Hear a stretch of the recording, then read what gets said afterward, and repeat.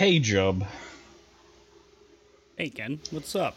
Not much. Did you hear that cinema is back? Yup. Because, I know that, movies existed all throughout 2020 still. But, it wasn't the same, man.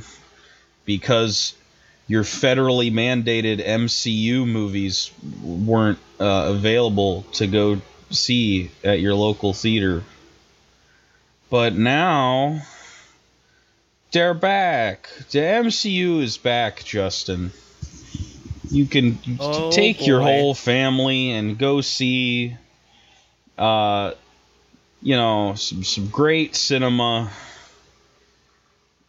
and have a good time, while the Disney employees in the back of the theater aim guns at your head to make sure you do not leave the theater, until the movie is done. Until the credits are done, actually, because that's how Marvel movies work.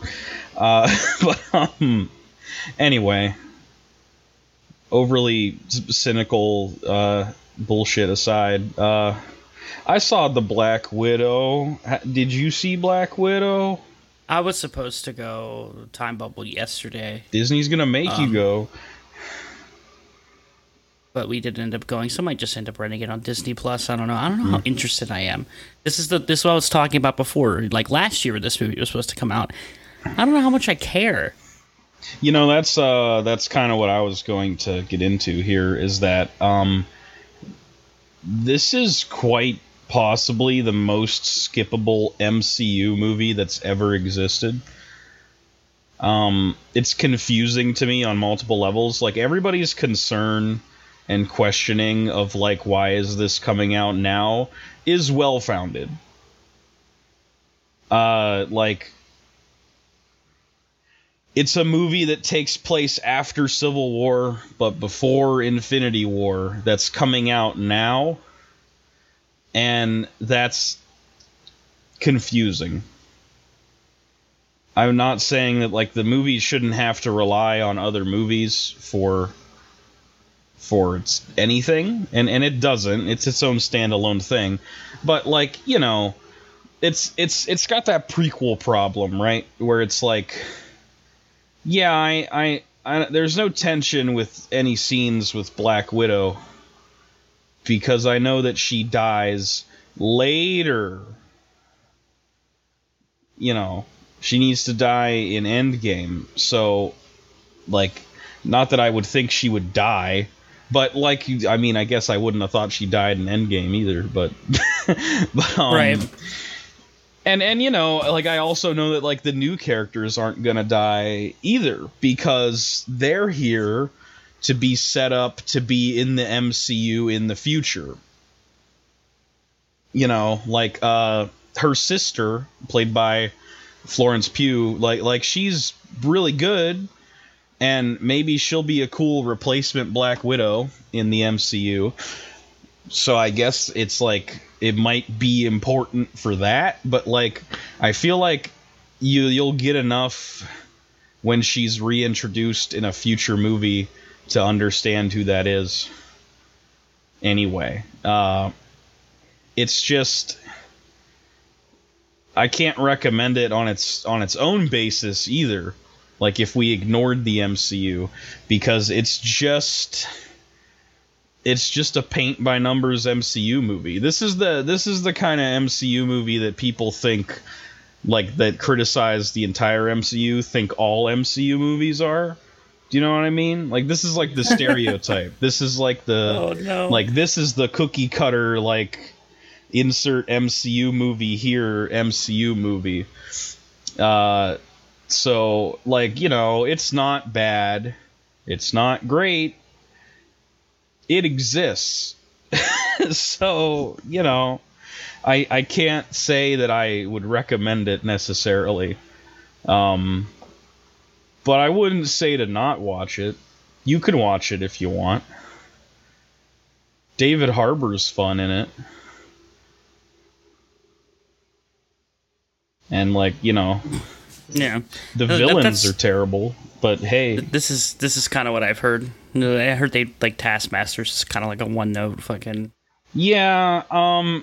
There's a lot of discussion about Taskmaster that I think is slightly toxic, and like I'd have to get into spoilers to get into why, but like I won't. But I will say that like Taskmaster is like a character I like in the comics because he's very atypical. He's kind of just like a working class villain where he's kind of just a dude who lucked into having a talent, and he's just like, I'm going to use that talent to like fight superheroes because it actually allows me to fight them effectively, and I'm just going to use that to like be a mercenary man.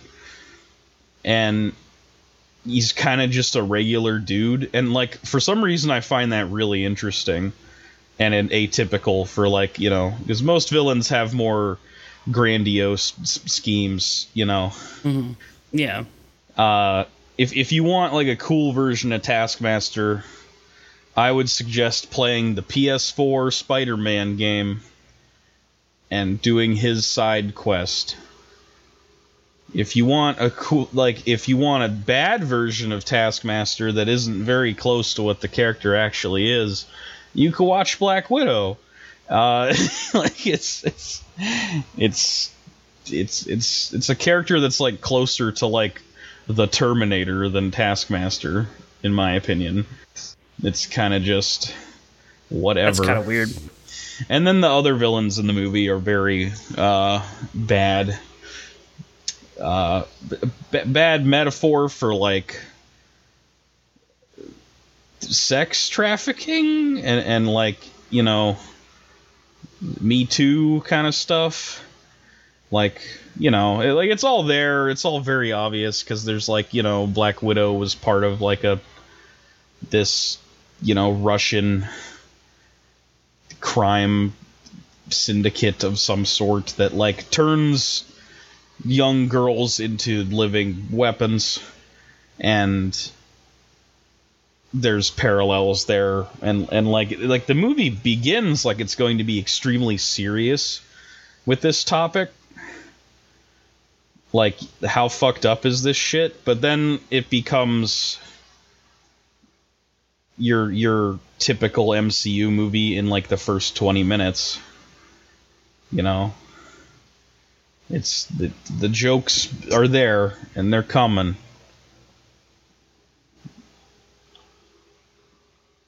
Yeah, that's I don't know. It sucks, but it's also not surprising. Honestly, Right? Yeah. I saw the clip online, like about the fucking uterus joke, and Yeah, that's something, isn't it? You know, I think it was fine. I don't think it was like that weird. I thought it was fine. Mainly because Florence Pugh has good delivery with that, but like that line kind of stems from an awkward line that Joss Whedon wrote in Age of Ultron, where like if you remember the fantastic film Age of Ultron. Top tier film, you know. Everybody loves Age of Ultron and Joss Whedon. I've heard everybody loves Joss Whedon. He's a very well liked man. Yeah, because there was the scene where like you know, Scarlet Witch fucks with all the Avengers' minds, and she shows Black Widow her past, and then she talks to her love interest in that movie, Bruce Banner, and says something about like, you know, they removed my uterus, I can no longer have kids. And then she says something like, you're not the only monster, Bruce. Like equating the fact that she can't bear children to being like a vicious monster like the Hulk. And a lot of people didn't like that, as you can maybe guess.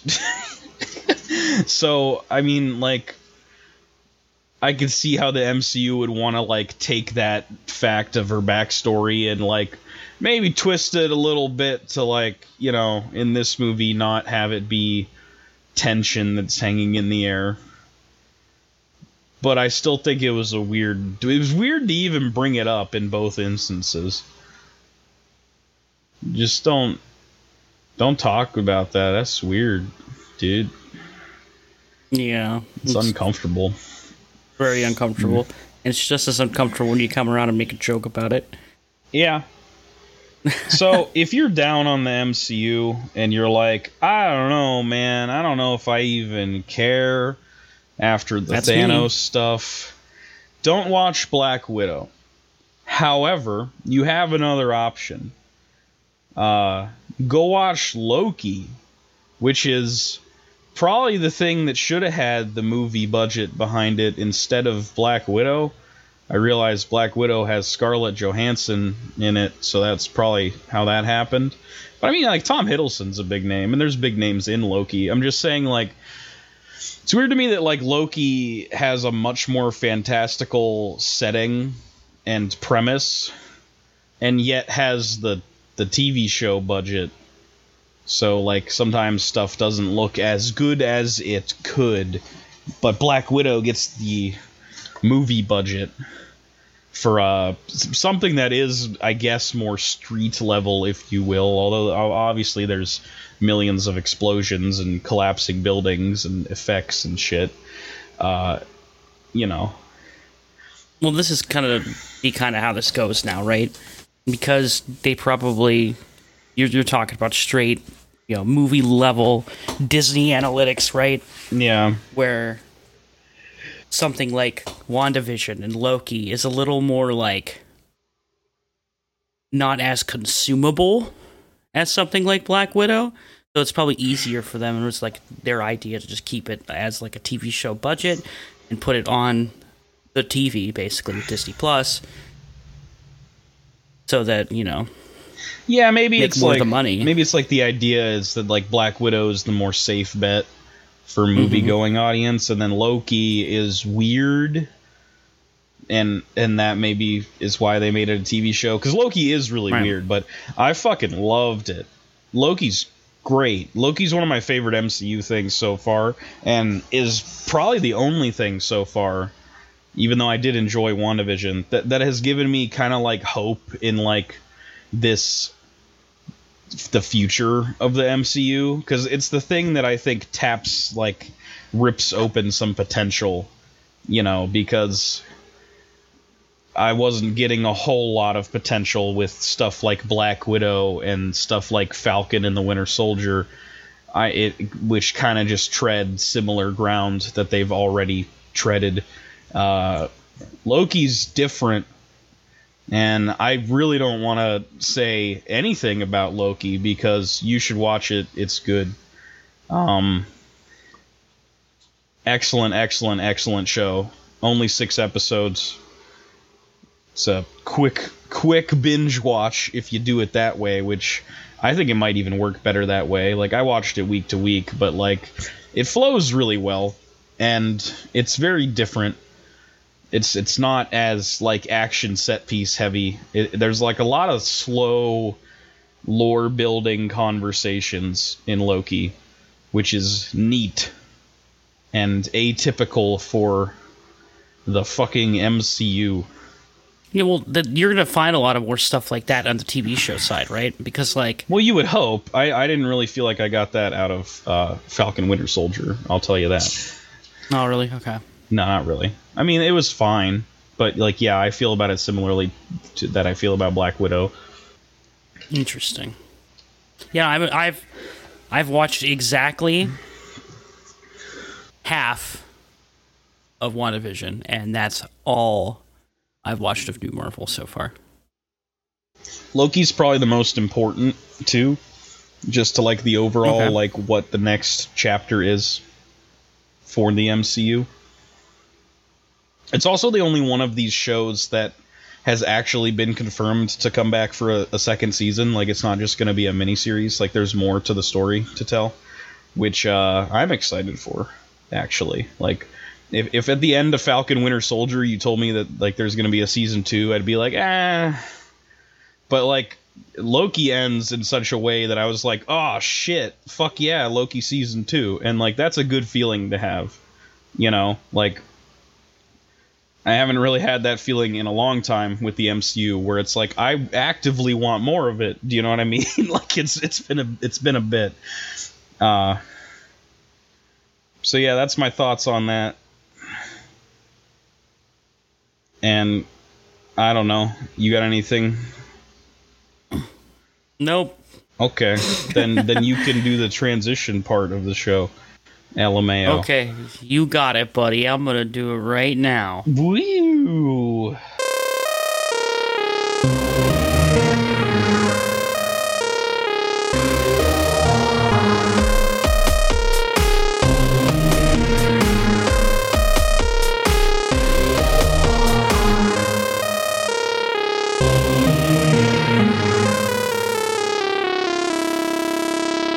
Hello, everybody. Welcome to the Ken and Jub show. That's Ken.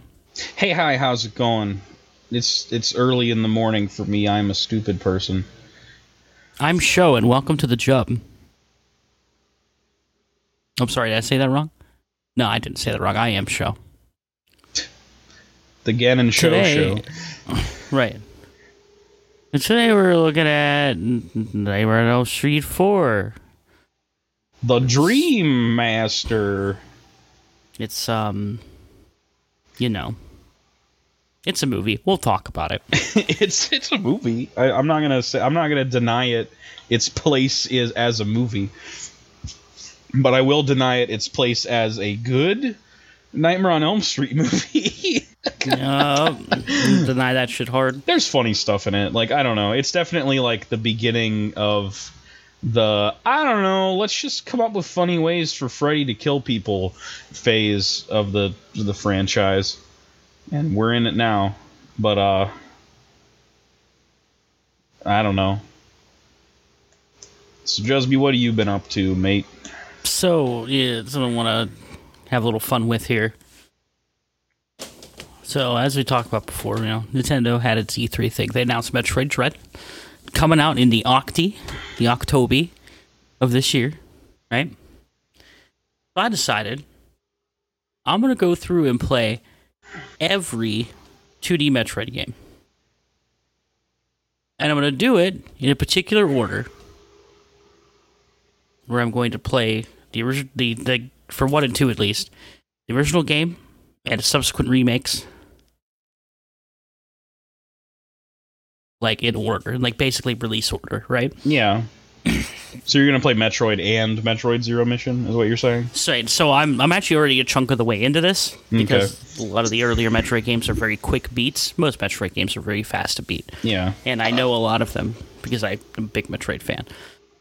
So far, in this order, I've played through Metroid 1, Metroid Zero Mission, Metroid 2, and now I'm on AM2R, which is another Metroid 2 remake. It's a fan-made Metroid 2 remake that got cease and desisted by Nintendo because literally a month later after that came out, they announced Samus Returns. That is exactly why it got cease and desisted so fast, by the way. Yeah, well... Like, there's no question about it. That's usually how this works, right? Yeah. Just usually, like, Nintendo's been pretty, like, not on top of fan-made Metroid stuff. Like, there's a whole website called Metroid Construction, which is like nothing but like pages and pages of Metroid ROM hacks. It has not been touched by Nintendo. I think it was specifically a timing thing. Huh. Yeah, it's pretty annoying because that game is excellent. But I'm gonna rewind. I'm gonna just give a quick little pop review of each game and how I feel about it in modern context, along with how the remakes, you know, kind of reimagine it and how things change and how things are made better. Go for it, dude. Because with every single one of these remakes, the game is just made better, flatly. Because Metroid 1 and 2 on their own are not that great. Metroid 1 is easily, like, the worst 2D Metroid game. I guess that's to be expected to a degree, like... You know. Yeah, there's a lot of issues that, like, a lot of small gameplay kinks that, like, weren't worked out. yet. Like having a map. Because like knowing where, like, it's so hard to know where you're going in that game, especially because that game is designed very samey. Like, a lot of the hallways, the rooms, and everything look the exact same. So it is really hard to, like, fully grasp, like, where you're going. Right. When you die, it puts you all the way back to the beginning. You retain all the items you've gathered, but you're put there and you have, like, no health. You have, like, 26 health, I think it is. Which means you have to farm your health back up and then work your way all the way back to where you are. It's more annoying to do in later game than it is earlier game. I bet. Because while the areas kind of like branch out, there's some spots that are really deep. It's kind of annoying, and it makes the game really, really hard to play. So I got about halfway through the game, and I started getting really frustrated. You know, I talked about Metroid Construction before. Yeah. So I went on there. And there's a lot of neat ROM hacks for each of these games. Mm-hmm. The second most popular Metroid 1 ROM hack is one that literally fixes this issue. It gives the game a map. Oh, that's cool. It makes it so when you respawn, you have full health. Nice.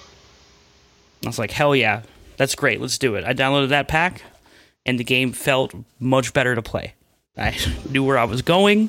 I could see where I haven't been. It was very nice. But still, even then, Metroid 1 is not great. It doesn't feel great to play, but it is an NES game, so, you know, I give it a little break. Then I moved on to Metroid 2 on the Game Boy. I really also don't like this game. I didn't like it back when I played it originally. And it's one of the reasons why I think Metroid 2 was, like, targeted so hard for remakes. That game is... like, it needed it, yeah. Yeah, that game is incredibly difficult to play. Because it is... The areas in that game are huge, and you don't have, like, a lot of perspective. The game's, like, kind of, like, really zoomed in on Samus. And that's also to help, like, loading and stuff like that, because obviously the RAM on a Game Boy is not good. So... it makes the game just super, super difficult to play. I got through it, though, because the game's pretty straightforward. You were literally just killing Metroids. Like, literally 100 Metroids, and then the game's over. Oh, okay. It's a pretty basic concept. Metroids are easy to kill. The game's really, like, easy. Doesn't really kick your ass that much.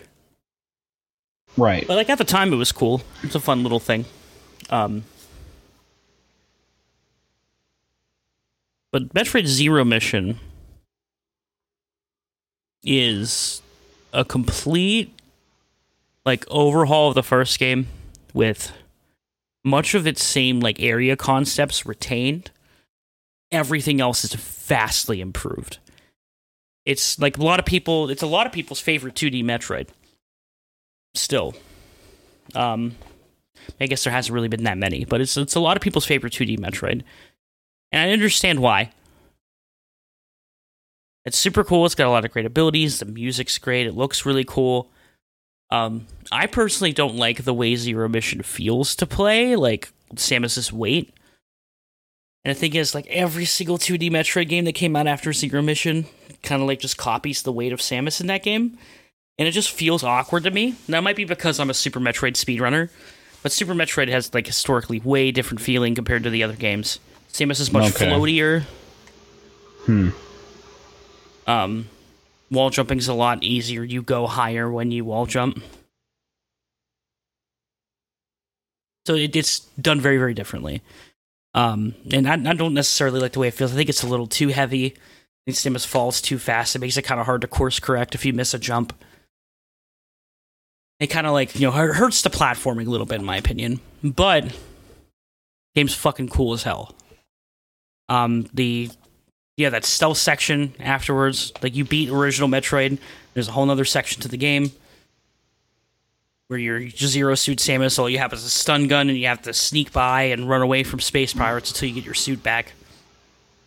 That shit's fucking cool. I love that section. That does sound neat. It's really fucking cool. You're in some really old Chozo ruins. It's also where you like learn more about Samus, I guess, like in her story and everything like that. There's lore. Which you didn't know. There's lore in Metroid. Lore in Metroid's actually really cool, but kind of like in Dark Souls, kind of got to go looking for it. Yeah. They find it. It's actually really. It's really fucking interesting though. Especially with like Zero Mission, like Samus was raised by the Chozo, just like a really ancient alien race. It's why she has her suit. Yeah. A lot of her, all of her suit and all of her abilities like that are all Chozo tech. It's really cool. The game kind of gives you this little thing at the end. It's like this. It zooms in on like this old structure with like a bunch of hieroglyphics and stuff, and you see a little drawing that Samus drew when she was a child of her with a couple Chozo. It's really cool. I think it's fantastic. I recommend anybody plays Metroid Zero Mission. It's enjoyable. It's not that long because it's made to be a portable game. It's really quick beat. I think I beat it in like 2.5 hours. It's GBA, right? GBA, yeah. You know, which means you wanted to play it Get Hard, you could run it on your laptop. Your laptop will run a GBA emulator. You think Nintendo will sell me a copy on my laptop? Nope. You know, if it's they a ask me shame questions, that, like, you could borrow my copy. I know. It's a shame that, like, so many of these games are kind of just like, you know, I don't know, I guess just get a Game Boy Advance. Like that's an easy, like, ask. You know what I mean? You can get, like, you can still get all like, a lot of really good GBA games on the Wii U eShop. Yeah. You know what? But nah. I'm good. You know, I just got a Switch, actually. I own a Switch now. So no, I don't think I'm in the market for a Wii U. Okay. I just got a Switch. I don't want to pay a lot more money for a console that most of the games on it are on the thing I just got. I mean, if I really want to play Star Fox Zero, maybe I'll consider it. I think that's the only like Nintendo exclusive that didn't make the transition. Yeah, and it won't. And it won't because it's bad. Yeah. Yeah, it's not a good game. It's only one of those games that wasn't good. Yeah. So anyway, what other Metroids you got? So then, I played Metroid 2 after that. You know, wasn't the biggest fan of it, but it was enjoyable enough. Then I played AM2R. I'm in the middle of it right now. I'm not done yet. Okay. This game is much longer, stretched out. It takes, Metroid 2's concept, expands on it a whole bunch, while retaining like a lot of the same atmosphere and everything that the original game had. Makes it sound great, makes it play great. It feels a little bit like Zero Mission. Samus is really heavy, but you get a little more precision in your platforming, which I enjoy. And the game's fucking excellent. It's really fucking good. It is what I expected a remake of Metroid 2 to look like. Samus Returns, I'll get to it probably, I'll talk about probably next week, is a very different kind of remake to Metroid 2 than AM2R is. The AM2R is incredibly faithful. It adapts that 2D Metroid formula like to a T. Samus Returns, with what Mercury Steam did, is they really mixed it up, and it's kind of why I'm excited for Metroid Dread. Yeah. It's going to be a different 2D Metroid game. It definitely looks like it has a different vibe. Like, the running away from the robots in the trailer seems to be a different kind of thing for Metroid, and I like it. Yeah, that's really cool. Like, it borrows from Zero Mission a little bit on that concept, right? Yeah. Which it's just going to be really cool. I'm excited for that. Their games are...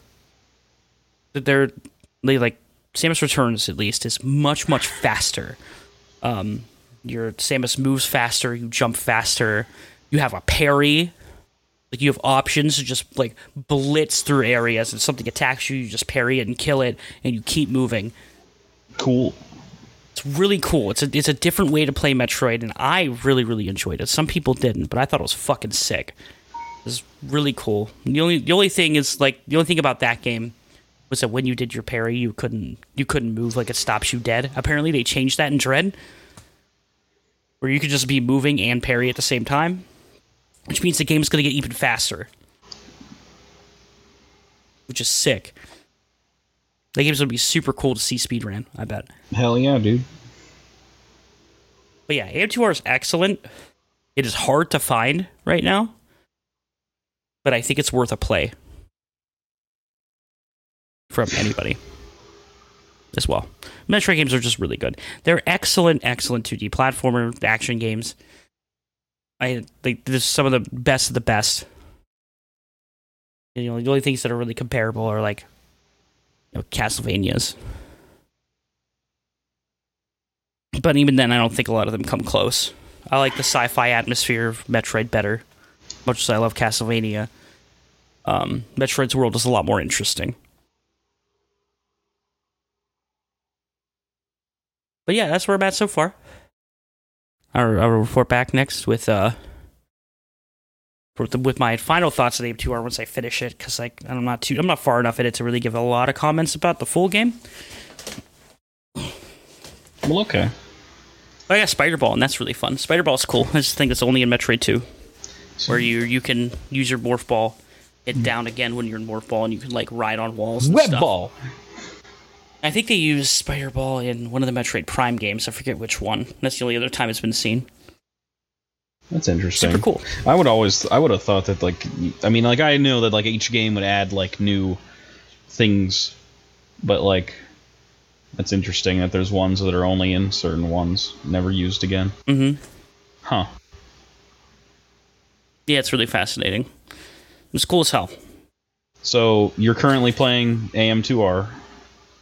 Right. After that, I'm going to do Samus Returns. Right. And then you got, 3DS game. like, what, Fusion? And yeah, I mean, there's Super Metroid's in there. Super Metroid. For those who don't know, I speedrun Super Metroid. You basically... I play randomizers of it all the time. I play that game top to bottom. Super Metroid. I don't think you need to replay it necessarily. Well, what I'm going to do with that, I'm going to have a little fun with that one. Yeah. There is a... Circling back to Retro Construction, which is a great site. There's a ROM hack for that game, which gives you something called Infinite Spike Suit. Spike Suit in Super Metroid, and in most of the other Metroid games, you did an ability called Speed Booster if you're running for a certain amount of time. Samus goes like ultra fast, and she can like break through stuff. If you hit down while you're running, it stores a charge, and you can jump, and you'll like fly in a direction until you hit a wall. And so this mod just gives you that all the time.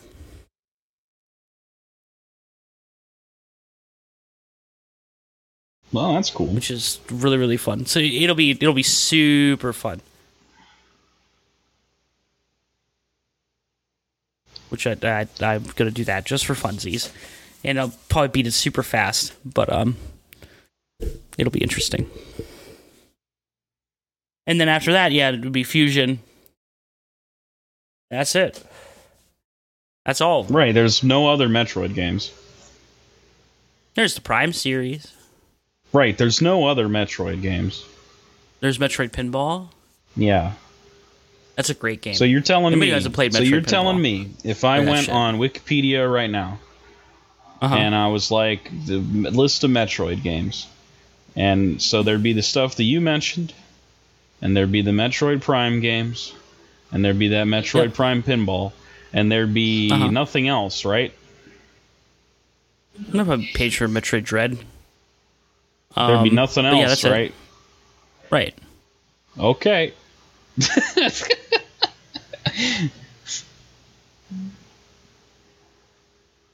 I'm sure that's true and correct. Yeah. All right. Anyway, I'm done with my long rant. Well, speaking of long rants, uh-oh. Not really, probably. Yeah, no, another one. I watched a film this past weekend. It just came out. It'll probably have been out for a week by the time you guys listen to this, so you've probably already seen lots of takes about it on Twitter and then other social media sites. I was morbidly curious, and I decided to watch Space Jam 2, whatever the fuck the title's called. I don't know. Nobody doesn't call it Space Jam 2. It's like Space Jam. Space Jam 2, another one. Yeah, but it's like Space Jam, the next legacy, the new legacy. I think it's Space Legacy? Jam 2, a new legacy. A new legacy. Yeah, I'm pretty sure that's what it is. All right, so like, okay, so I'm not, I love Looney Tunes. Absolutely love Looney Tunes. Have loved Looney Tunes since I was a wee lad. And when I was a little kid and Space Jam came out, like many people, I was pretty ecstatic because it was the 90s.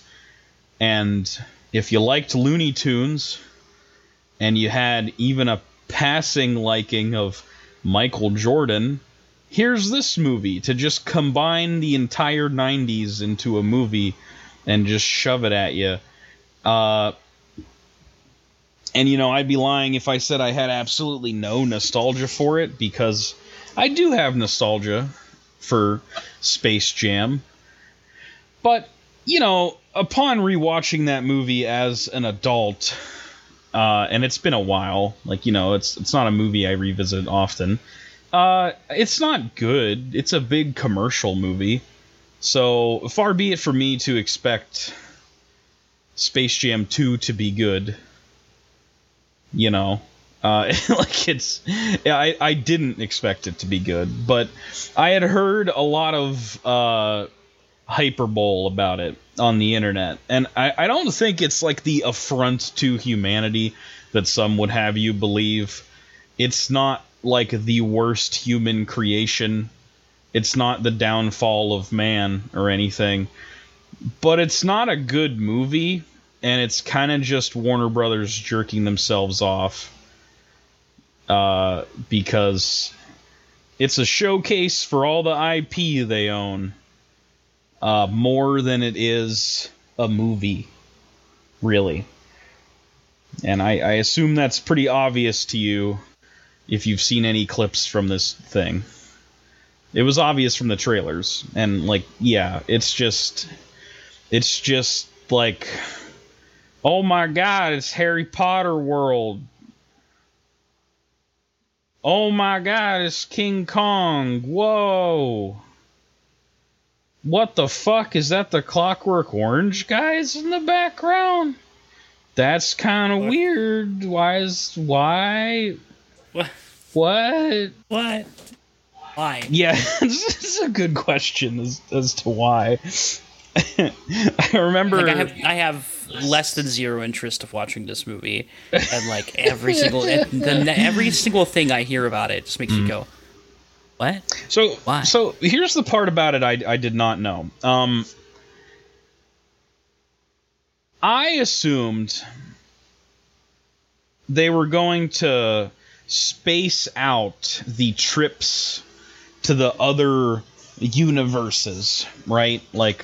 If you're not familiar, the plot of the movie is that LeBron James, famous basketball man, is going to play a game with the Looney Tunes, but he's playing it inside the serververse, is what they call it, and it's basically just he gets sucked into Warner Brothers servers at Warner Brothers HQ or whatever. And inside the servers is a kind of Wreck-It Ralph 2-esque universe of every Warner Brothers property has its own planet. So the Looney Tunes live on the Looney Tunes planet, but then there's a planet for Game of Thrones and Harry Potter and everything that is owned by Warner Brothers. And I assumed with this concept that they would, have references throughout the entire movie and have them be spaced out accordingly with these trips to the other planets. But really, most of the references to other properties are jam-packed into one single nightmarish 5-minute long segment. And I was completely baffled. Like it's honestly just like for 5 minutes of this movie, it just turns into a terrible episode of Robot Chicken where it just constantly switches to a new IP and makes a attempt at a joke, and then switches to a new IP and then makes an attempt at a joke. But I'm not saying Robot Chicken's always terrible. I'm saying a bad episode of Robot Chicken at least that comes up with an idea for like what the joke is about the property they're parodying. Here it's just like there's no joke. It's just like here we are in the movie Austin Powers, and Elmer Fudd is Mini-Me, and he's dressed up like Mini-Me. And then there isn't a joke. He doesn't even say anything. He's just there. And that's supposed to be funny enough on its own, but it isn't. And that's the majority of these like things, because like the plot is that like I guess in order to recruit the rest of the Looney Tunes, LeBron and Bugs Bunny have to go get them from the other universes because they all like left the Looney Tunes world to go see the other universes. So, your concept is you're going to cross over these Looney Tunes characters with these other properties. What are the jokes you can make? And they don't make any jokes. It's just, what if the Granny and Speedy Gonzales were in The Matrix? And there isn't like a joke. It's just they're there, and like they do slow-mo stuff like from The Matrix. But, like, there's no joke made about The Matrix. They're just in The Matrix.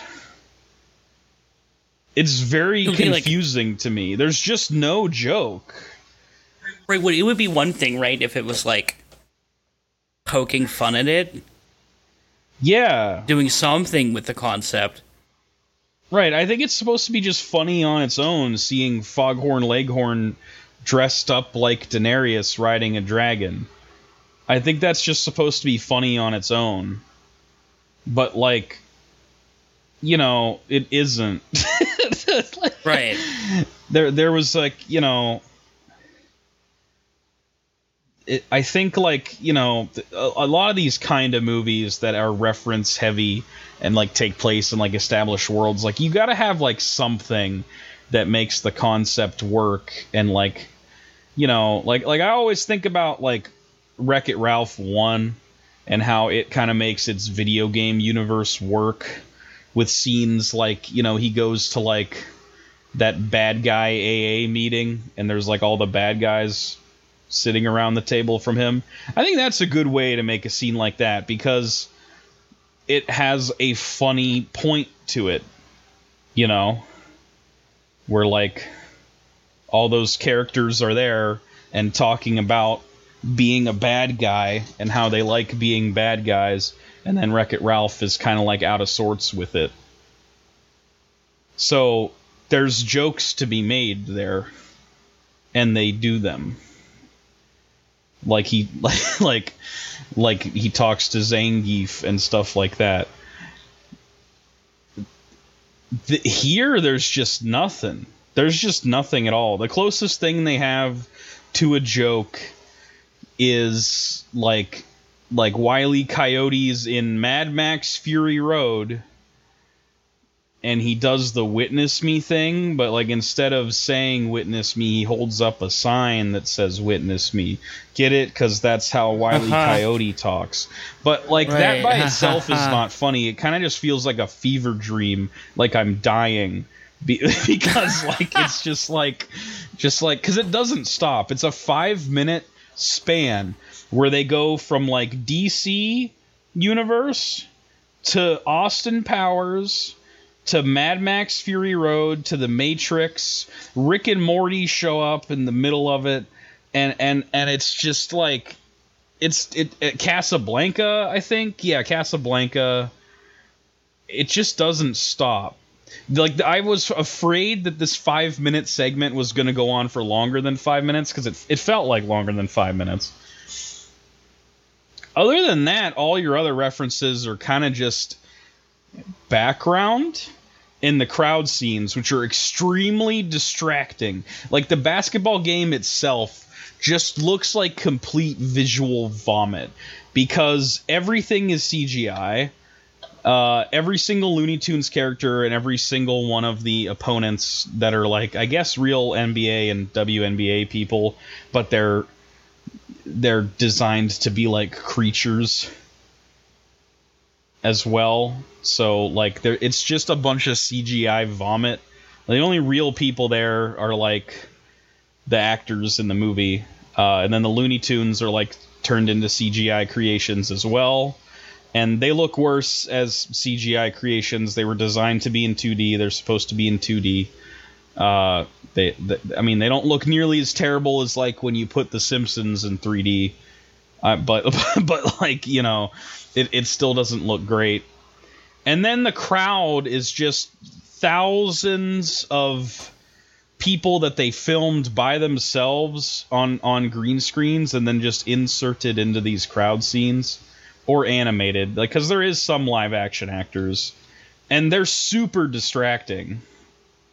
Super distracting. Like, you'll have, like, Don Cheadle as the villain having a conversation with, like, LeBron James' son, but, like, in the background and lit just as well as the, like, scene, the part of the scene you're supposed to be focusing on, is a man who is portraying Mr. Freeze from Batman and Robin in, like, his icy robe and slippers, and he's just mugging it up for the camera. He's just like making funny faces and moving around, and it's just like you can't even focus on anything that's happening, because you'll just be looking in the background and going, like, is that fucking the Danny DeVito penguin? Is that the fucking Droogs from Clockwork Orange? Is that an evil nun? I don't even know what the evil nun is from. Is that, like, some Conjuring shit? Like, and it shouldn't be, like, to that level of distracting from, you know, the movie itself. Just stuff that's in the background. But there's so much just reference vomit in the background that I just found myself looking at that more than the movie. And maybe that's what they intended, to distract from the fact that the movie is not good. Yeah. God, it sounds like shit. Yeah, it's not good. Oh, God. One last what I want to mention is I just found it really funny that, like, LeBron James is playing himself, and I was like, okay, so anyone who is, like, a real life person will be played by themselves, you know, because there's, like, NBA stars that are in this that play themselves, and other celebrities and people show up, but then, like, Sarah Silverman's in it as the head of Warner Brothers. Not as Sarah Silverman, as the head of Warner Brothers, who is, like, a unique character. And then, like, in the boardroom meeting early on in the movie, Steven Yeun is there as well as a Warner Brothers executive. And I'm like, these are really famous faces.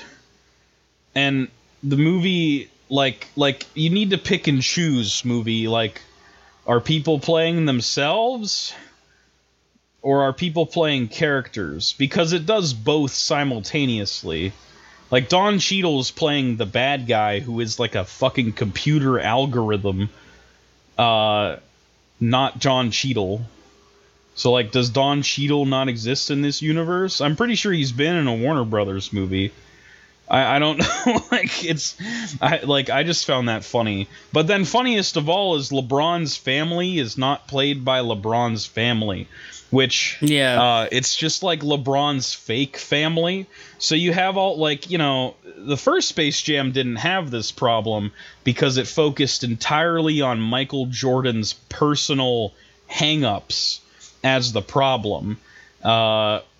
And, you know, it was more believable for side characters that aren't actually people that, like, Michael Jordan knows in real life, like, you know, Newman from Seinfeld, to be in the film as your side characters. But all of LeBron's side characters are his family being played by not his wife and not his kids. And I'm not, like, saying I expect his family to be good at acting and also be in the movie, but, like, I wouldn't say LeBron is good at acting either. He's not here because he's a good actor. He's here because he's a big famous basketball man. But it's kind of just, like, weird that the movie wants us to care about LeBron's relationship, his strained relationship with his son, because he pushes him to, you know, be a basketball man like him when his son just wants to be a fucking gamer, all right? But, like, it's just, it all feels very hollow and fake because it's not his family, dude. It's a fake LeBron family for movie. And it's a weird problem for a movie to have, because, like, they want the illusion that it's actually LeBron James for this cartoon film. But that illusion does not work very well when his family is not his family, and he has to have emotional scenes with them. Very weird movie, dude. I can't recommend it. Yeah, it sounds like shit. Glad every single thing I heard. Glad they gave Don Cheadle that bag, though. Don Cheadle's a good guy. And now that I said that, there will probably be news about accusations about Don Cheadle that come out in the media. So I hope that doesn't happen. But he's a famous person, so there's always a possibility. Right. Just by saying he's a good guy, it's going to come back and be like, you know, Don Cheadle accused of, like, causing the Jonestown massacre or something. And be like, wow, that's crazy. How'd he do that? What the fuck?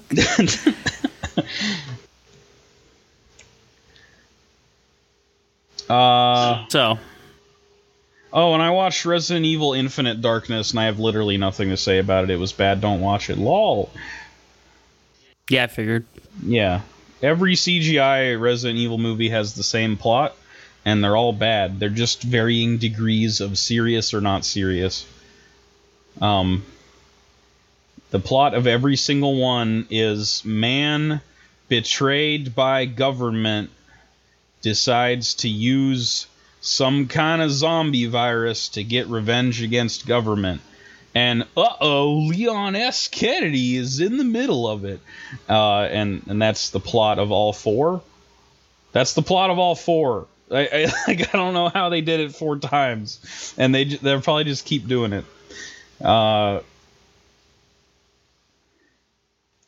Fuck that shit. Yeah, fuck that. Not a super great year for movies so far, at least on the mainstream side.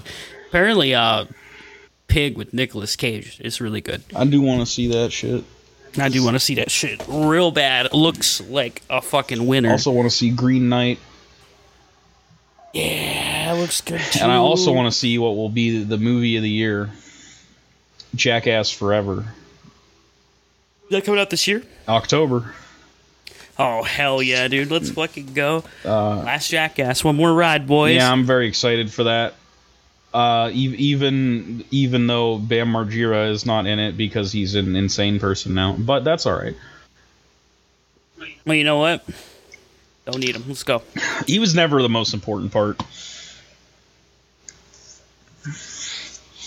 No.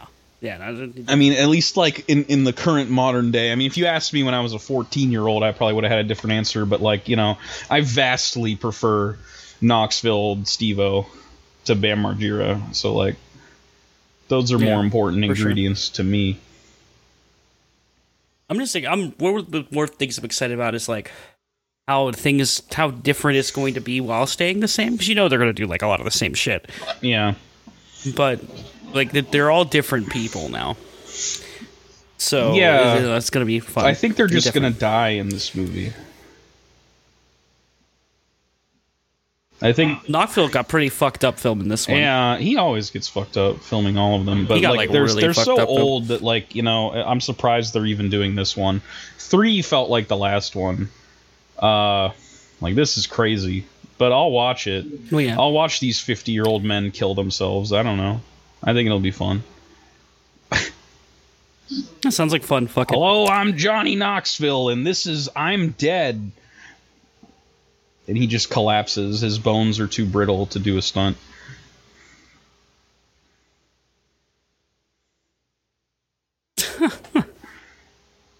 Oh my god. So, are you ready to talk about this dud of a movie? No, but let's do it anyway. You know, I'm just kidding. I'm ready. I just was like, fuck. Dream Master.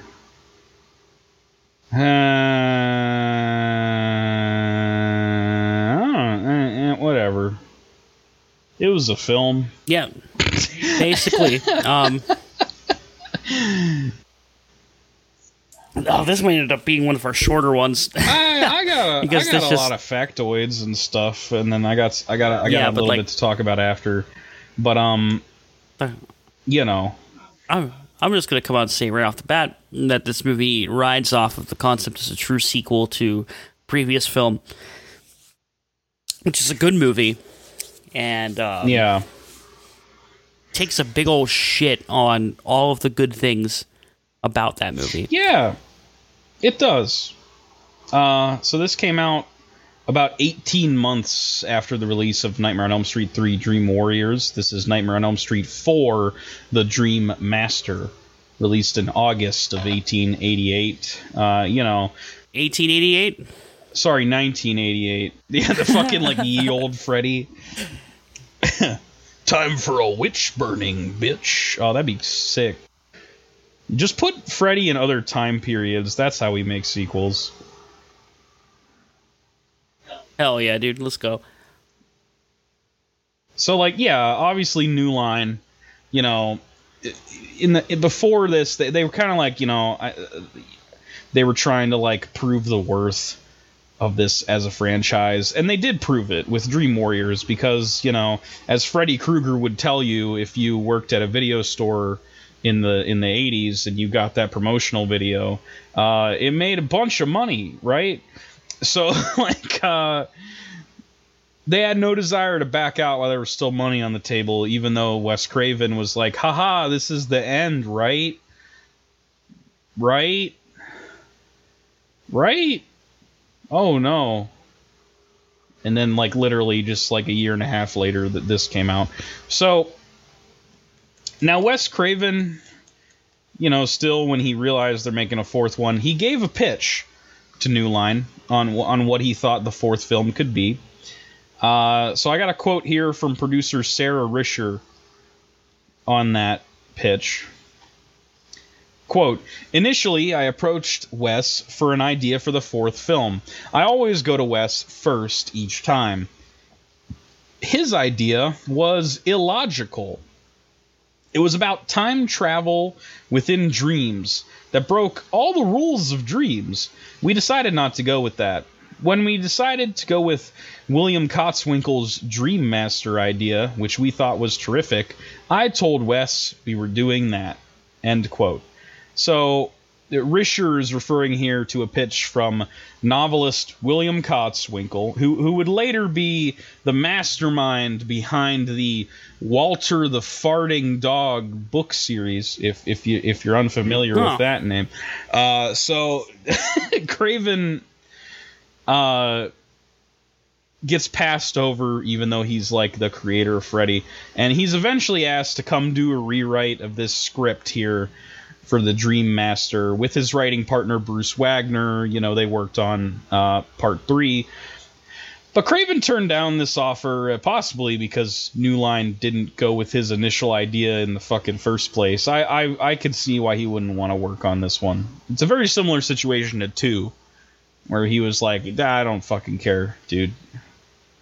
And so Craven is now not going to work on another Elm Street film again until 1994, when he would write and direct New Nightmare. So we need to get to a point where they actually kill the franchise actively for him to be given another chance to make a Nightmare on Elm Street film with a bit of a new concept reboot kind of thing. So we got this Cotswinkle script. This is going to be rewritten by Brian Helgeland, who is a man who eventually won an Oscar for Best Adapted Screenplay for L.A. Confidential in 1997. Now, the same year he wrote The Postman, which won a Razzie for Worst Screenplay. So take that as you will, I guess. He would eventually direct a few classics, like A Knight's Tale with Heath Ledger and 42 with Chadwick Boseman. But I don't know. I don't think this is a good script or anything, but there might be more reasons why, and I'll get to that in a second. But so even that's not enough. We need 4 writers on this sucker. Helgeland's script is rewritten by Ken and Jim Wheat. So this duo is most well known for writing the film Pitch Black, and therefore they are the creators of the character Riddick. Which I don't know if Riddick's ever going to show up in a movie again, which is strange to me because Vin Diesel is more popular than ever with the Fast and Furious movies. Maybe they'll make a Riddick reboot again at some point. Now, they may be remembered for that, but I'm going to remember them as the writers and directors responsible for the made-for-TV classic Ewoks, The Battle of Endor.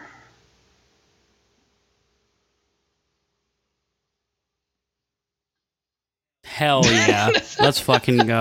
I just wanted that to hang there for a second. All right, so now despite everything I just told you, it turns out that on this movie, the writers may have impacted the film much, much less than you would believe. And this is because there was a 1988 Writers Guild of America strike, and this ran from March to August. So the movie came out in August, so there was a large portion of production where any additions or changes were instead tasked to the director, the producers, and even the actors. There's some ad-libbing and writing from the actors in this movie, too. In fact, most of the nightmare sequences were dreamed up by the director and not the writers. So maybe this movie starts to make sense, I guess, when we're talking about it like this. So I guess that begs the question of who is the director, because you'd want someone who is like good, right? So this is interesting. New Line approaches none other than Tom McLaughlin, who had recently directed Friday the 13th Part 6, Jason Lives, which is my personal favorite Friday the 13th film. I think it was yours as well when we did our rankings of all the Friday movies. And I think that sounds like the perfect fit. Like McLaughlin's sense of like the dark humor that was in that movie, I think would have been the perfect match for Freddy Krueger. Right. And so sure, obviously that wasn't allowed to happen. So it would have been. So here's the story according to McLaughlin himself, from a quote here. Quote, when I finished Friday, I was offered Nightmare 4 and went to New Line, met with them, and I said, I love Freddy, I would love to do one of these, but I really want to do what I just did, where I had creative control. And they go, well, we're already shooting. What? Yeah, we're already shooting. We're shooting like 2 different units for the visual effects and something else, puppets or something. And I said, without a director? Yeah, we kind of know how we're going to make these things. And I went, that's not the way I work, so I turned it down. Which, of course, made Rennie Harlin's career. So yeah, like, I guess they're just, like, I don't know. It feels like it's been this way since Nightmare 2, where, like, I talked about how Robert Shea was kind of just, like, overseeing the production to a degree that, like, overstepped the director himself. And I mean, like, this is probably more common than you would think, and probably is still common to this day for these bigger movies like this, these things that are posed to be your summer blockbusters, I suppose. And although, like, Nightmare on Elm Street is, like, you know, not exactly an MCU movie, yeah, I could see to a degree that they would start working on it even before there's a director. But it's still strange and not good. And yeah, let's talk about Rennie Harlin, the director. Not much of a career before helming Nightmare 4. But afterwards, he did direct a lot of stuff, including a movie we've watched on here, Die Hard 2, which I think is okay. I think it's his best movie, actually. Yeah, probably. Looking Die Hard at 3 is his actually shit. really good. Huh? Yeah, I like Die Hard 3 a lot. No, he did 2. Oh, 2. Never mind. I thought you said Die Hard 3. No, Die Hard 2 is 2, not the airport one. 2 is fine. Yeah. It's not, like, that interesting. There's a lot of, Yeah. a lot of similarities here, just taking the formula and running with it, you know? Yeah, just, like, make the thing again. Yeah, but, like, worse. So, right. Harlan, I just want to point out, has been nominated for Worst Director by the Razzies 5 times. For those who are curious, those films nominated are The Adventures of Ford Fairlane, Cutthroat Island, Driven, Exorcist: The Beginning, and The Legend of Hercules. So this is our director for the evening. Take that as you will. I personally enjoyed Die Hard 2, and I think you did as well. But obviously it's a pale imitation of Die Hard 1, all things considered. I wish this was more like Die Hard 2 than this movie, I guess. Like, right. So Harlan's take on the franchise is one that doubles down on, like, Freddy basically being the protagonist of the film.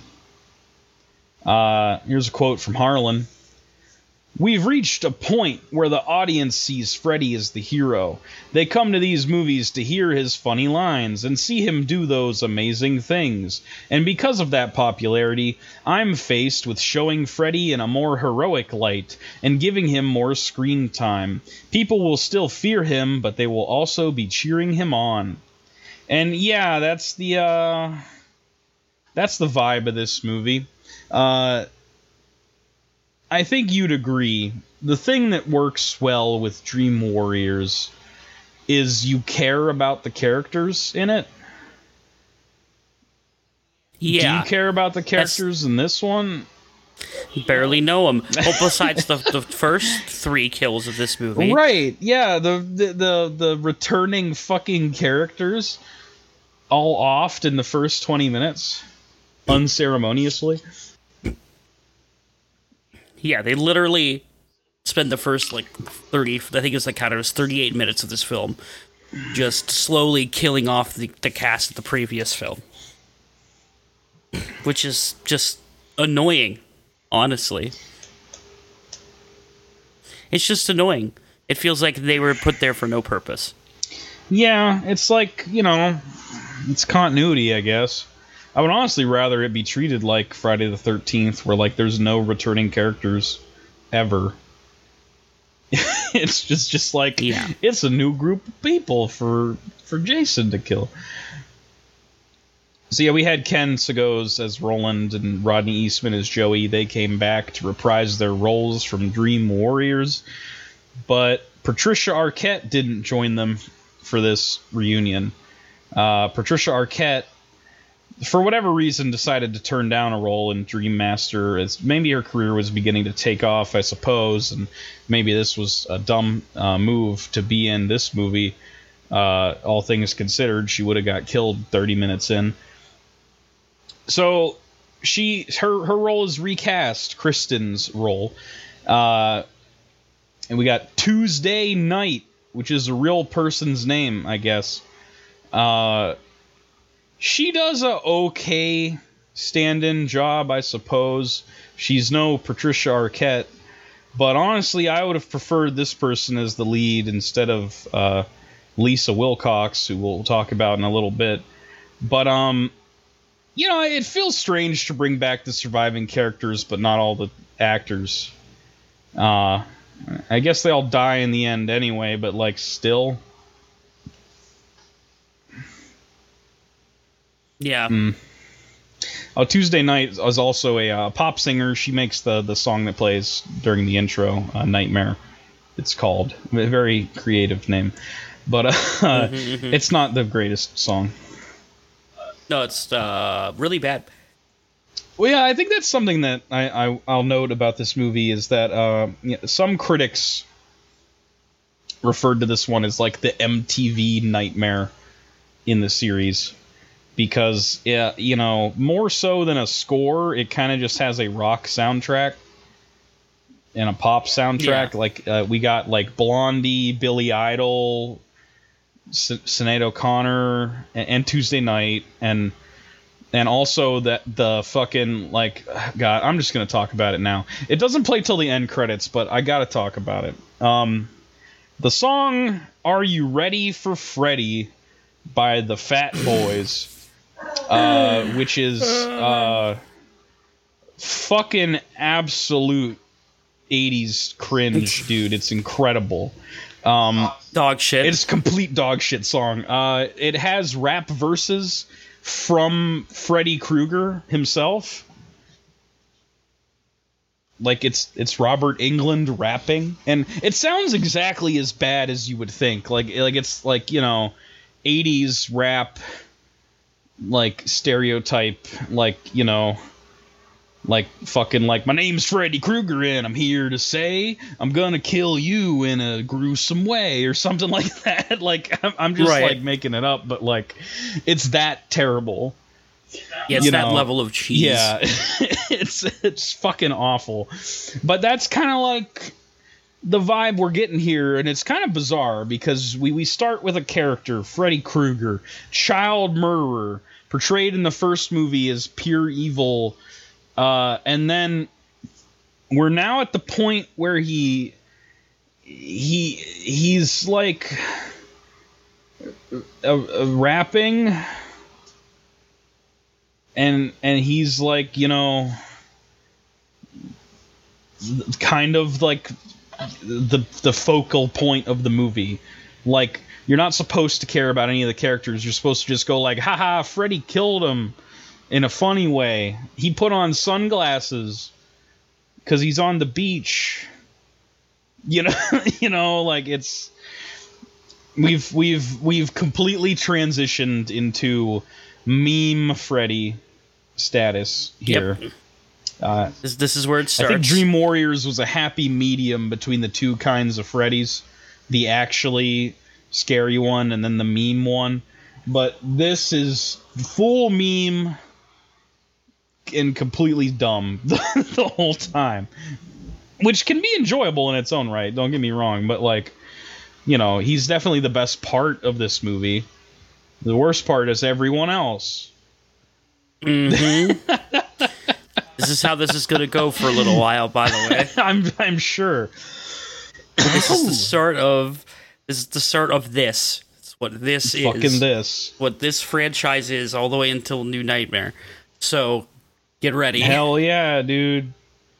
Oh god. Okay, so yeah. Explain this for people who didn't watch the movie, I guess. Premise time. Yeah, what is the plot, if you will? There's a plot here. It's a dumb it's a one, dumb but plot. it's a plot. Yeah. All right. Go ahead, Jusby. So we got, we talked about before, the 3 cast members of the previous film. You got a girl from previous films keeps pulling the other 2 boys into her dreams. She's like, Freddy's coming back. And they're like, no, shut up, dumbass. You're ruining my sleep. Let me sleep, you fuck. Yeah. And Roland is still funny in this movie. He should have had a bigger role. Yeah, no, he's great. But yeah, so then one by one, Freddy starts killing them off. And then we have girl with her brother, and brother's dating girl from previous film. I forget all these people's names. Kristen is the one that has the ability to suck people into her dreams from the last movie. Right. So our new main character is Alice, who is, I guess, a friend of Kristen's, and Alice has a brother who's dating Kristen. His name is Rick. Yeah, he's dating Kristen. And he's dating Kristen. And, it's not clear if these characters existed previously or not. But, whatever. Who knows? I guess the insinuation is they've been friends for a long time I or whatever. suppose, yes.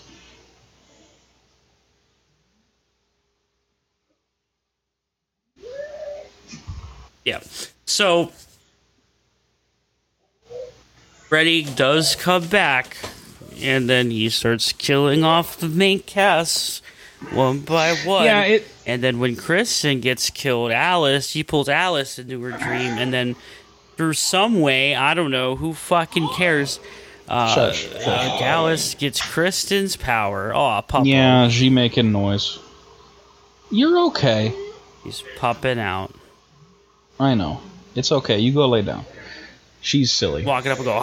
Yeah, just walks up and goes. Brrr! Yeah, real loud on my podcast. Thank you. Okay, that's all right.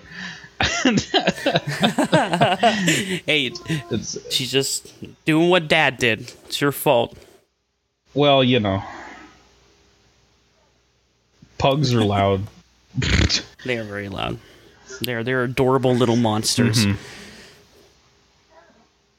So, but so somehow she gets powers. Yeah, well, because Alice is the Dream Master, I guess. Unless Freddy's the Dream Master.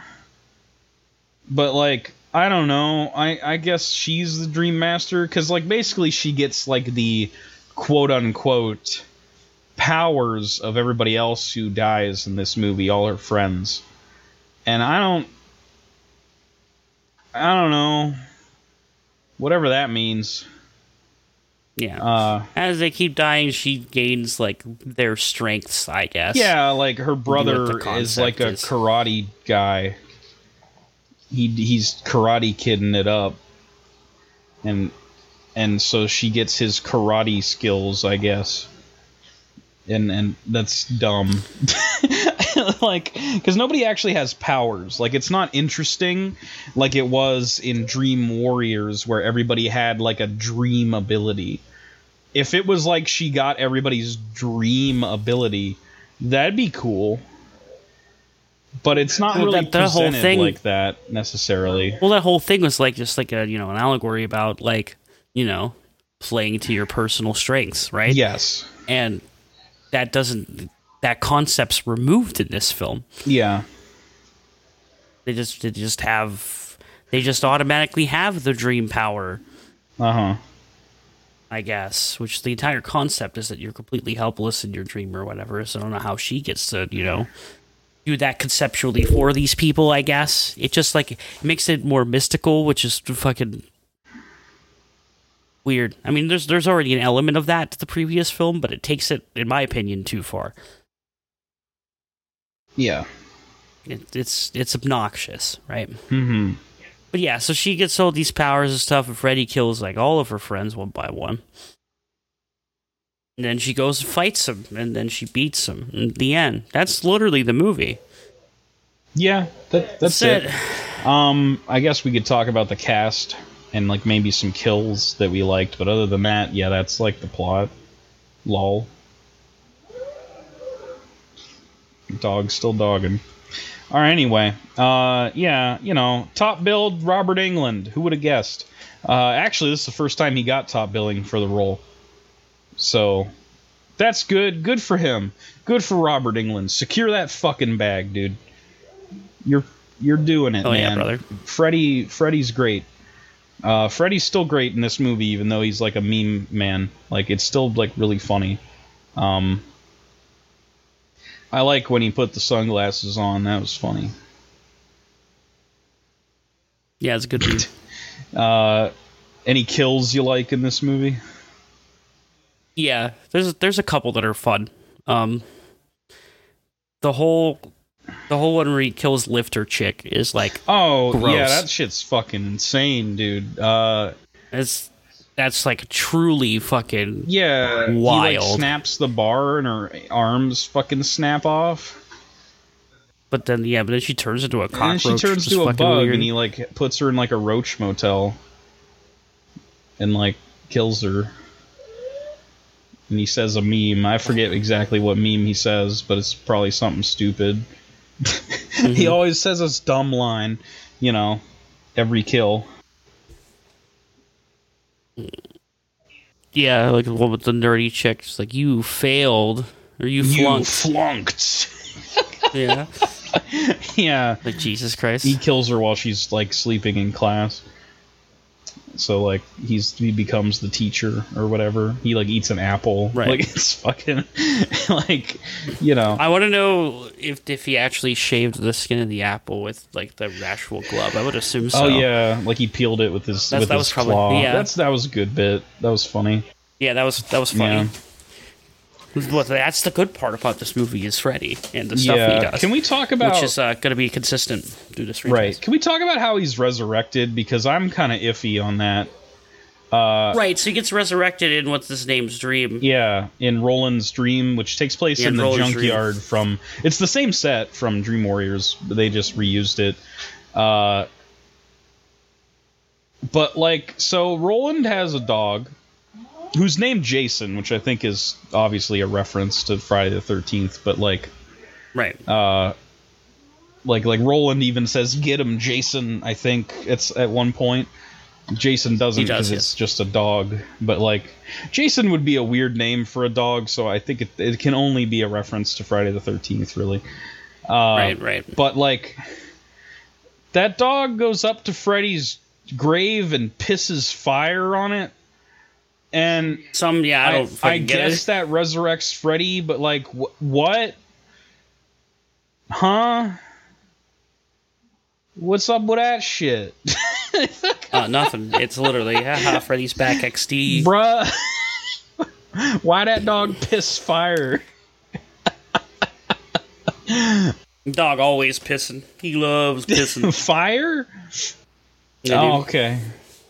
You know, whatever. Let me know the day I'm not your going to question it. Pisses fire. You know, I feel like the resurrections will get lazier and lazier as these movies go. Okay, cool. Excited for 5, let me tell you. I love how each movie has to undermine the previous one entirely. Because it's just like, we beat Freddy! And then Freddy's like, no, you didn't. I'm invincible, bitch. And then just comes back instead. Like, it's very self-defeating. No progress can be made, really. So, what's our cast here? Lisa Wilcox as Alice, our new leading lady, the titular Dream Master, I suppose. She will reprise her role in the next film, probably to get killed off. In The Dream Child is the next one. So she apparently got this role by intentionally toning down her looks, because she auditioned first, and then like they said she was like too good looking, too pretty, I guess. So then she wore no makeup and unflattering clothes, and then she got the role. I don't know. Hollywood's weird, man. Like they're like, look more dumpy, so that you look like a normal girl. Like, shut the fuck up, Hollywood, man. Eat my ass, She's bro. fine. Now, she isn't fine at acting, though.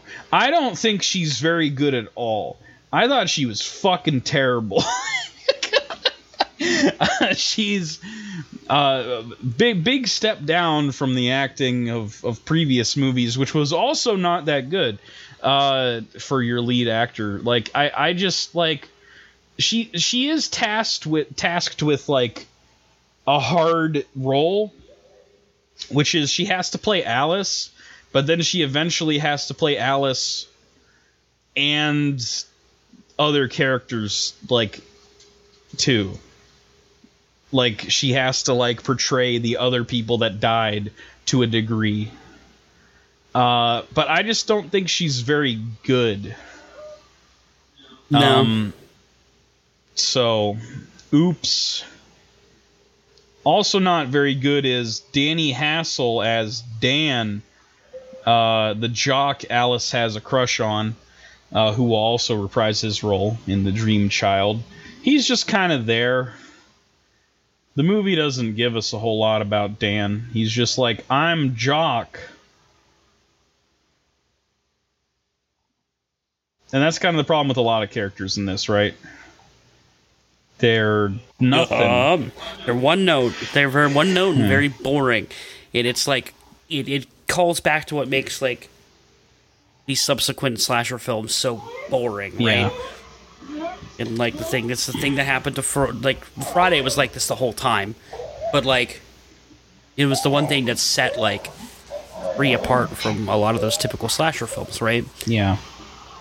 It had personality and like nuanced characters. It doesn't exist here. Right. They're reduced. These characters are just nothing. Yeah. They're just like literally like pull a stereotype. Go to the stereotype hat that everybody has with all the papers in it, and just like you have one. I'm sure I do. I'm sure you have one in your house. A stereotype and hat? Just go ahead and like and just go ahead and like fumble through it, and, pick one of the papers, and it goes like, oh, nerd chick, and then like, oh, there it is. It's right there in Nightmare on Elm Street 4. Jock bro. That's cool. What was popular? Oh, Karate Kid. Oh, there it is. Karate Kid. They should have got Ralph Macchio, dude. That'd be crazy. Oh shit. Actual Karate Kid. Yeah. Let's fucking go. They couldn't afford that, probably. Jesus fucking Christ. Who else we got? Brooke Theiss as Debbie, Alice's athletic friend who hates bugs. So, of course, Freddy kills her while she's working out and turns her into a bug. Good special effects on that fucking part. That part's fucking disgusting. Yeah. The part's actually... That's probably, like, the best part of the movie in terms of, like, actually being a disturbing horror film for once, like, because most of it is not. Like, all the other kills in the movie are like Freddy just shows up to like, I'm the teacher, haha, you got bad grades, and then he kills somebody, or like he shows up in the karate thing and like has like a little kung fu fight. But like this is actually like a disturbing fucking nightmare sequence, and I think it's effective. So, in terms of actually working, this is probably the best part of the movie, I guess. True. By the way, Brooke Theiss, she would later win an Academy Award for her role as Ferris Wheel Mom in the film Catwoman, Justin. I just figured I would let you know about that. It was a very important role for that film. Really saved that movie from being bad. Oh, yeah, definitely. Who else we got? Andrus Jones as Rick, Alice's brother, who gave me Christian Slater in Heathers vibes. I mean, besides all the white boy karate, I suppose. Like a lame version of that character. Because like you could tell like the producers wanted him to be like cool kid, cool boy, but like he kind of just like listening to metal and doing like a white boy appropriation karate in his garage. Like it's not. It's kind of stupid. He doesn't appear in a ton of noteworthy films, but he is in the video game Night Trap. So obviously he's a winner in my book. Holy shit! That's great. Oh we my got god. Toy Newkirk as Sheila, Alice's nerdy tech savvy friend. She's not in anything else. You know, it's just a lot of characters that are nothing, and they just die. Yep. They're only there to die, and they didn't think about them as characters, which is not how the characters in 1 or 3 operated. Hell, not really even in 2. Like, Not even in 2, in dude. 2, the side characters, the the side cast still had development. sidecast was actually fun. Actually, in 2, we talked about that. Or like Yeah, we liked Grady. his friends. Like, yeah, Grady was fucking bully cool. character, I guess. He was actually fun. Like, there's not a character like that in this movie. No. Doesn't exist. It's so flat, right? Like comparatively, going straight like a week later, like watching 3, then a week later watching 4. It just like it's so flat comparatively. Yeah, it's pretty bad. And it's so similar in concept that it's just like it's fucking annoying to watch. Yeah, I could agree. I could agree 100%. That's really that's about all I fucking got, man. There's not a whole lot to say about this movie other than just like factoids. Which, speaking of which, let's talk about a weird cameo. Do you like titties? Yep. There sure were titties in that one part in this movie when Joey died. Yeah, there were, but that's not the titties I'm talking about. I'm talking about the titties inside of Freddy. Oh. That was weird, right? Yeah. So like Freddy's like soul, like I don't know, like there's like people like stretching out of his skin.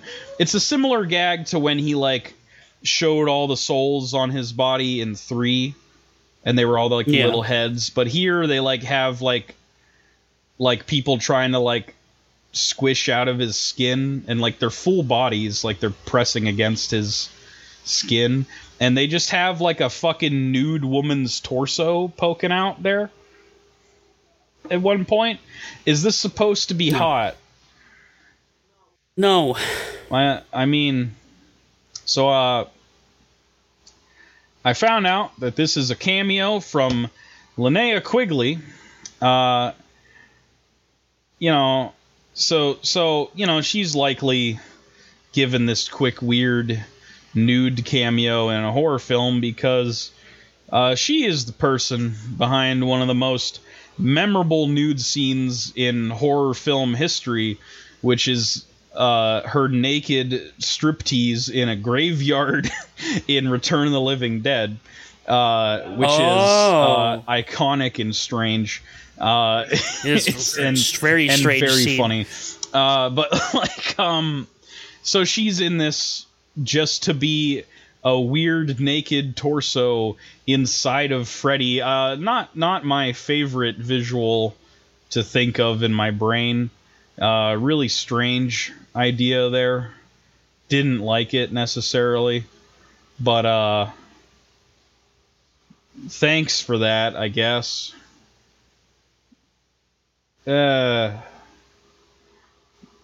Anyway, Dream Master was a success, incredibly successful. Grossed $49.4 million against a budget of $6.5 million, which I think is one of the higher budgets for this franchise. So this made it the highest grossing film in the franchise so far. It's a record it would hold until the release of Freddy vs. Jason. Less successful was the critical reception, although it does have a 52% on Rotten Tomatoes, which is higher than half of the entire franchise. So look forward to parts 5 and 6. Woo! Oh yeah. So that's about all I want to say about this, really. I have a bit of an epilogue to talk about, but maybe we should just go ahead and like where would you put this in the pantheon? This is a great question. Is this better or worse? Let's skip 1 and 3. We know it's worse than those two. Oh well, obviously, yeah. Is it worse than 2? I think it's better than 2. 2 has maybe more interesting and likable characters, but this has better Freddy moments. 2 has like bad Freddy, like they were still trying to figure out what Freddy even was, I guess. It's not like Freddy is like one of the worst parts of 2, and you could tell in Robert Englund's performance because like he kind of doesn't even understand what they want him to do. You know, you got that like pool party part where he's just like a real person for no reason. Like here, at least, Robert Englund's in his fucking element, man. Robert Englund is going for it and being a fucking meme lord, if you will. I keep just calling him that, but no one would have called him that in the 80s. But I think it makes sense. Freddy Krueger is a shit poster when you get right down to it. Does that sound right? Yeah. He's a shit-posting child murderer. True. And put him on the lunchbox. Fucking... It's so strange to me that he became such a popular pop culture figure. Because, like... He murders children. Like, I don't know. Like, it's kind of funny to me. That like, you know... I'm not saying like you're morally obligated to not buy Freddy Krueger merchandise. Like, I'll buy Freddy Krueger merchandise, but like, it's just funny to me that he caught on so much, and everybody was like, "Oh hell yeah, Freddy, kill that bitch!"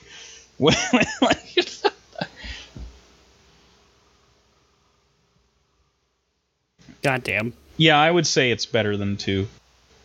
Yeah, I get he gets a slight edge. It's not by much. I'd probably give them both the rating of like 5 out of 10 or so. Right. You know, I feel similarly about these movies. They're both very flawed. I'm similarly unenthusiastic about both of these. Yeah, films. right. So that makes sense to me. We'll plop it there. So the ranking would be 1, 3, 4, 2. And that sounds right. Oh, and then Freddy versus Jason at the bottom, you'd say. I guess we'll just keep doing that. I don't know. I don't know if I'm going to rewatch Freddy versus Jason or not. I don't think I'm going to. I mean, we're not going to do an episode on it, but like I don't know if I'm going to rewatch it just on my own accord when it comes time to do it. Probably not. It's not like it's going to improve. One part of this movie I do like that I do want to shout out is the part where the dream keeps looping towards the end, where Kristen and Dan are like getting in the car and like going like, we have to go save Debbie, and they like keep repeating the same stuff and the dream just keeps looping. That was kind of effective and cool. I liked that. Yeah, it was interesting. When I was first watching it again, because it was been a minute, and I forgot about that part, and I was like, "Is HBO Max fucking up?" And like, well, that's how you know that's an effective little part, right? It wants you to be like, wait, it's just like literally the same thing again, and then they like slowly realize that the same thing is happening again and again, and that's how they snap out of it. You know, that's cool. That's like a fun way to play with the dream concept, you know? Like, I liked that part. Mm-hmm. That and the death of Debbie, like, were cool parts. Yeah. Right. Freddy Mania. had in many ways hit its all-time peak in 1988, with this movie. And then a few months after the release of The Dream Master, Freddy would come to the small screen as well. Freddy's Nightmares premiered in October of 1988. It would run for 2 seasons and 44 episodes. The last episode would air in March 1990. So, just as a brief little thing, I'd like to talk about Freddy's Nightmares for a little bit before we close out this episode. I sent you an episode. I told you didn't have to watch it. Did you watch it, though? No, okay, I didn't that's have time. fine. So, this show is kind of strange because it's not, on anything. There's no DVD releases. There's no, it's not streaming on anything. So the only way I found to watch it was uploads on dailymotion.com of, low quality recordings. And I went ahead and watched the first 2 episodes of Freddy's Nightmares just to give a little sample, see if this is any good. And the answer is probably not. Freddy's Nightmares is a weird show, and probably not at all what you would expect. It's an anthology series. Each episode features a different cast. Freddy Krueger does not always factor into the stories being told. Rather, he is kind of a crypt keeper figure.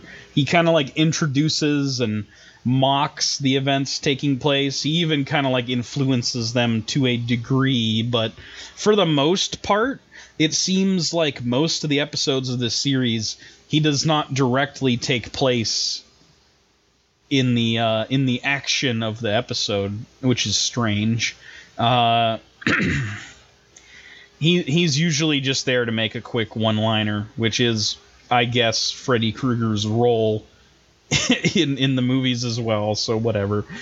And I guess perhaps because of that limited appearance of Freddy in the series, Freddy's Nightmares has a somewhat negative reception among Elm Street fans, and that's probably why it hasn't had a bunch of releases on DVD, and why it's not streaming anywhere, because it just doesn't have a ton of rabid fans demanding Freddy's Nightmares, you know what I mean? It's just kind of this weird show that happened at the peak of Freddy's popularity. Right, cashing in. So I watched the first 2 episodes because those were the only ones that actually interested me in terms of who was making them. Right. The first episode's called No More Mr. Nice Guy and was directed by Tobe Hooper, the director of Texas Chainsaw Massacre and Poltergeist. So I was like, hey, that's neat. Texas Chainsaw Massacre is my fucking favorite horror film. And I saw that this episode was different from other episodes in the series because this first episode serves as a prequel to the entire franchise. It shows events only talked about in the first film, such as the trial and murder of Freddy Krueger. So I was like, this sounds neat. But it was bad. Oh, no. It was very cheesy and very bad. I wasn't a fan of how Freddy is portrayed prior to his murder, as a human. He seems to essentially be the same exact character. And, in fact, he seems to want to be killed so that he can become more powerful. When the parents kill him, he's like, yes, I'm free, and shit like that, instead of actually being like, no, don't kill me. I always interpreted Freddy Krueger as a vengeful spirit out for revenge on the children of the parents who killed him, right? That's, I thought that was always the intent from movie 1. But here, they kind of just, You know, they make him someone who, I guess, somehow found out he could become a more effective killer once he was dead. It just doesn't make a ton of sense to me. So this episode focuses on the cop who arrested Krueger.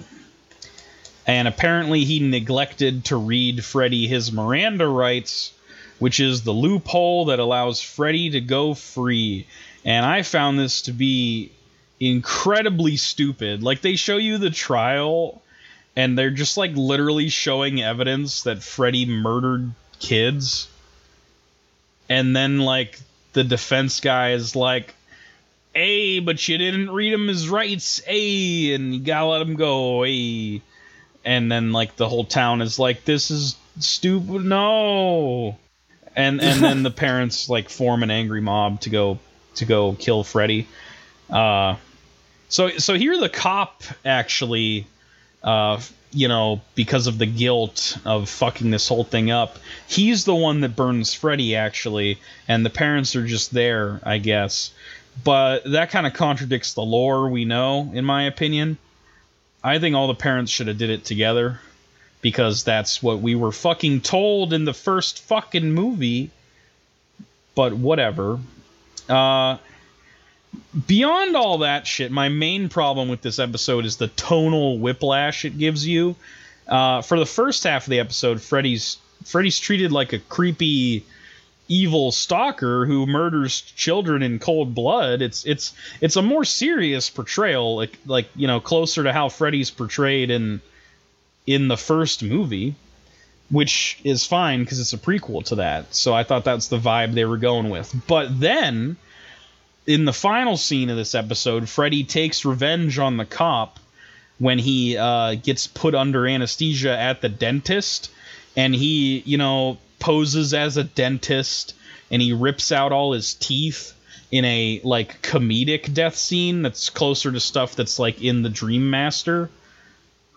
And I guess it's funny to a degree, because, like he, like, shows him what his face looks like in the mirror, and he's like, now there's a face only a mother could love. Ha, ha, ha. You know, it's Freddy. Oh, no. It's cheesy, dumb Freddy shit.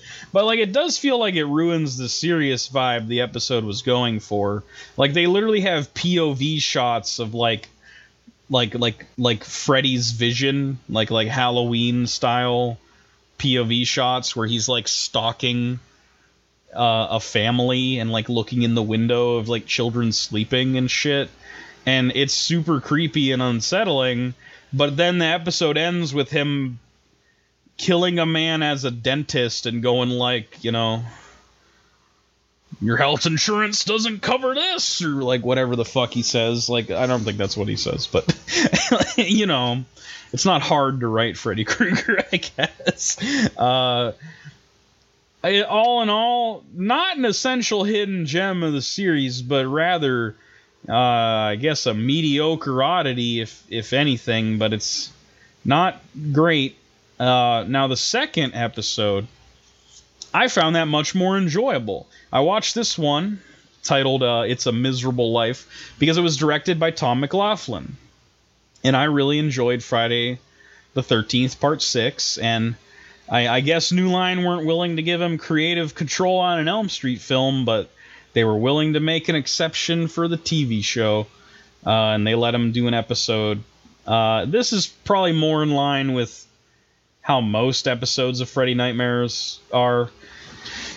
Basically, you have an hour-long episode, but it's split down the middle into two loosely connected stories. The first half focuses on a teenage fast food employee, and his monotonous shift turns into a nightmare. And I kind of loved how this kind of portrays a nightmare that has tons of, like, false starts and stops. Like, he gets shot at the fucking burger place, and then he wakes up, like, at his house, and then, like, his parents are being excessively weird and, like, you know, pushing him into staying at the burger joint and not moving on with his life to college, and, like, being, like, creepy as shit. And then he's like, stop it, and then he, like, wakes up, and then, like, another thing happens, and it just, like, doesn't end, and it's genuinely creepy. Like just when he thinks he has woken up and escaped, he's right in the middle of another insane situation. And the second half is creepy as well. That focuses on his girlfriend. The girlfriend here is played by Lar Park Lincoln, who played Tina, the psychic, in Friday the 13th Part 7, The New Blood. So she's hospitalized, and she drifts in and out of consciousness, and it mimics that structure from the first half's never-ending nightmare, but it ends up being creepy for entirely different reasons. Like, you see her, like, you know, being helpless in the surgery room at the hands of crazed doctors, and she's like wheeled to the morgue by mistake or on purpose, and like she meets her dead parents and like all kinds of like creepy shit. It's like particularly visceral in like these POV shots where she's like looking up during surgery, and she just like looks to the side, and there's like some like weird image, like one of the doctors is making out with a nurse like in front of her like during surgery, and then like she like blinks and like it's gone. So like you never know like what's reality or like what the fuck's going on in her head, and it really doesn't answer that throughout the whole thing. It's just kind of like a little unsettling nightmare piece. It's interesting. It kind of plays with the concept of nightmares in a more interesting way than some of these fucking Nightmare on Elm Street films even do. Like, for instance, Part 2. But Freddy doesn't have much to do other than, like, at the end of the episode, he's in, like, hospital scrubs, and he says, like, we make house calls or something stupid like that. But, like, it's still a fun episode of TV. It's very creative and different. It doesn't have Freddy and doesn't rely on Freddy, but it's, like, kind of just like an effective, creepy short film, I guess, is the vibe I got from it. And I don't think most of the episodes of this show succeed at being this interesting. Apparently this is one of the better ones. So I'm glad I watched it at least. So like, I don't know. It's not something I can recommend as a whole. But like maybe if you could find that second episode, check that out just to like get an idea of like what a good episode of Freddy's Nightmares would be. And it's like not like anything like mind-blowing or perfect or anything, but like I just thought it was like a creepy little short film. I thought it was cool. Okay. That's honestly surprising. I didn't think you'd end up saying anything positive. So, well, I didn't like the first episode. I'll tell you that. But the second, which is surprising. That's probably the one that you probably would have expected. Yeah, I think it's the one most people watch because it's the only one that actually has anything to do with the franchise, really. Like, because it's tied to like the origins. But like, you know, I can see how like in a very Halloween 3 kind of way, people dismiss this because it's not like it has nothing to do with the rest of the franchise. Like Freddy's there to just like go like, you know, haha, this is the episode's about planes, so I'll like say like going up or something like that. I don't know. Like there's nothing much to it. He's not really like talkative like the Crypt Keeper. He just has like a one-liner, and then the episode exists. That's it. Like, oh my god! I doubt I'm gonna watch more because, like, maybe if I'm bored one day, you know. I think a lot of them are on Daily Motion because. Thank God for Daily Motion, because sometimes, you know, shit just like is lost forever.